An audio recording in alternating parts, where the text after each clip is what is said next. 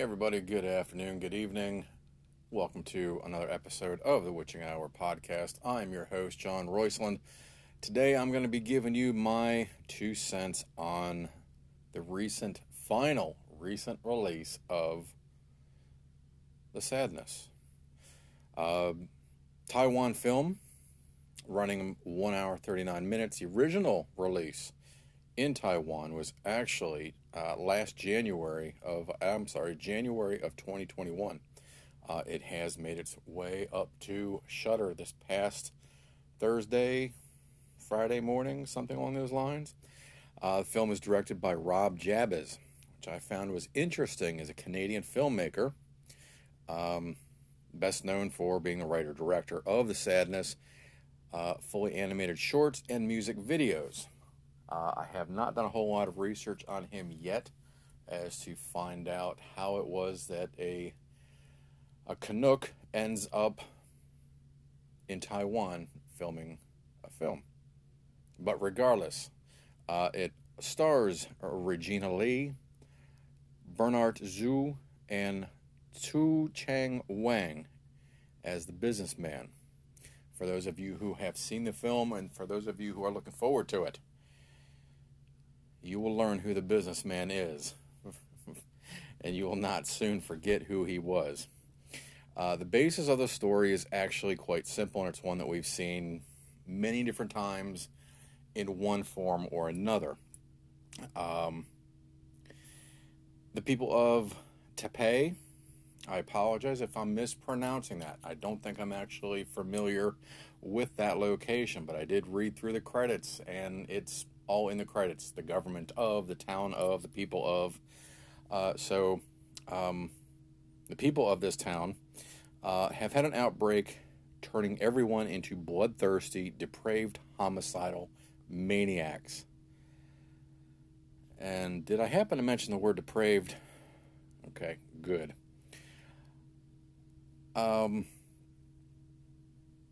So through the ultraviolet chaos,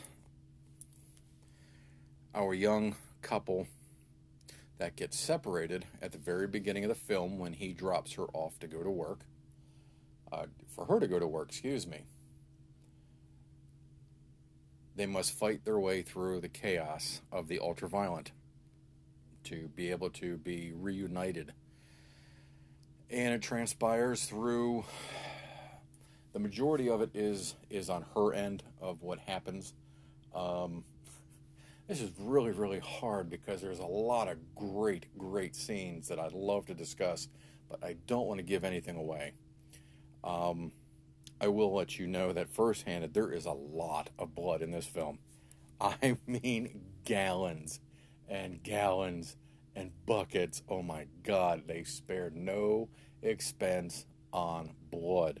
People are blood-soaked, rooms, walls, you name it. There's just blood everywhere. The film is actually quite beautifully filmed. The quality of the film, the color scheme, I think is what I really, really liked a lot.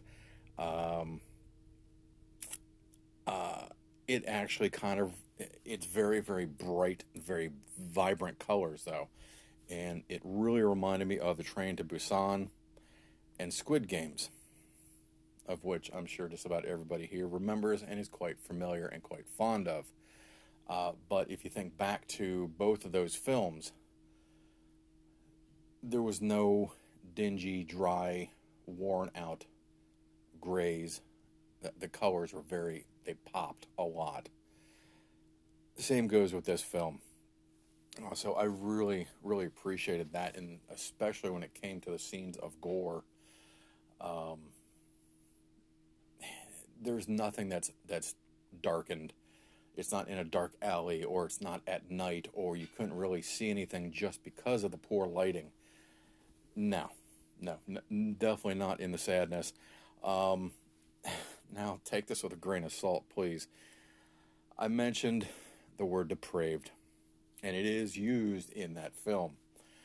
But I honestly believe that on top of the no-holds-barred violence that is shown, very few things are done off camera, which I do appreciate because it gives you that mental image and makes your stomach turn on its own. So I do appreciate that value. But I also can appreciate shock value when someone can make a film and do it well enough to say, yeah, I can take that fire extinguisher and smash it through somebody's skull and make it look real.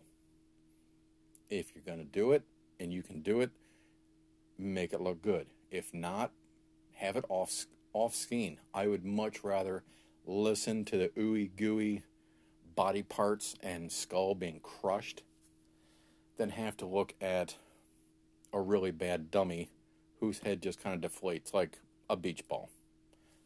That's just me. But they do it really, really well. A lot of good shock value. But the sexual depravity of those who get infected, that's a part of it. They become violent, bloodthirsty, and extremely sexually oriented. So there are scenes of rape, but it's done. God, I can't put my finger on it. I do not like films that have rape scenes in them. That's just me. I'm not a fan of them. I understand some scenes, certain movies are based around it happening, and I get that. Vengeance and so forth. I understand that. There are ways of doing it that make you feel different ways, and I understand that too. This film does it in such a way that, man, it is rape, but these are just like little demons. They're like little sexual demons, and they are covered in blood, and whether they've got a live victim or not, they are just jackrabbit thumping the shit out of an ass. And it's a scene that happens very, very fast.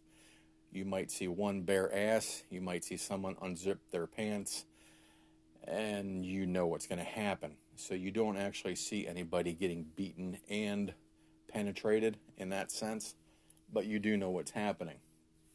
The businessman. So our main couple, Regina Lee, runs into an elderly professional, a businessman on the morning commute on the train. He tries to strike up a conversation with her. She takes it the wrong way. Next thing you know, someone enters onto the train that is infected. Well, what's to say the businessman gets his vengeance when he becomes infected, and pretty much follows her for the remainder of the film. Let's say almost it is his mission, his goal, to catch up with the young Regina Lee. Do the two lovers reunite? Of course they do. It's the movie. You know they're going to. It ends really well. It's actually quite poetic and romantic the way they do it. The film, like I said, is pretty much non-stop, over-the-top, violent action, and is done really, really well.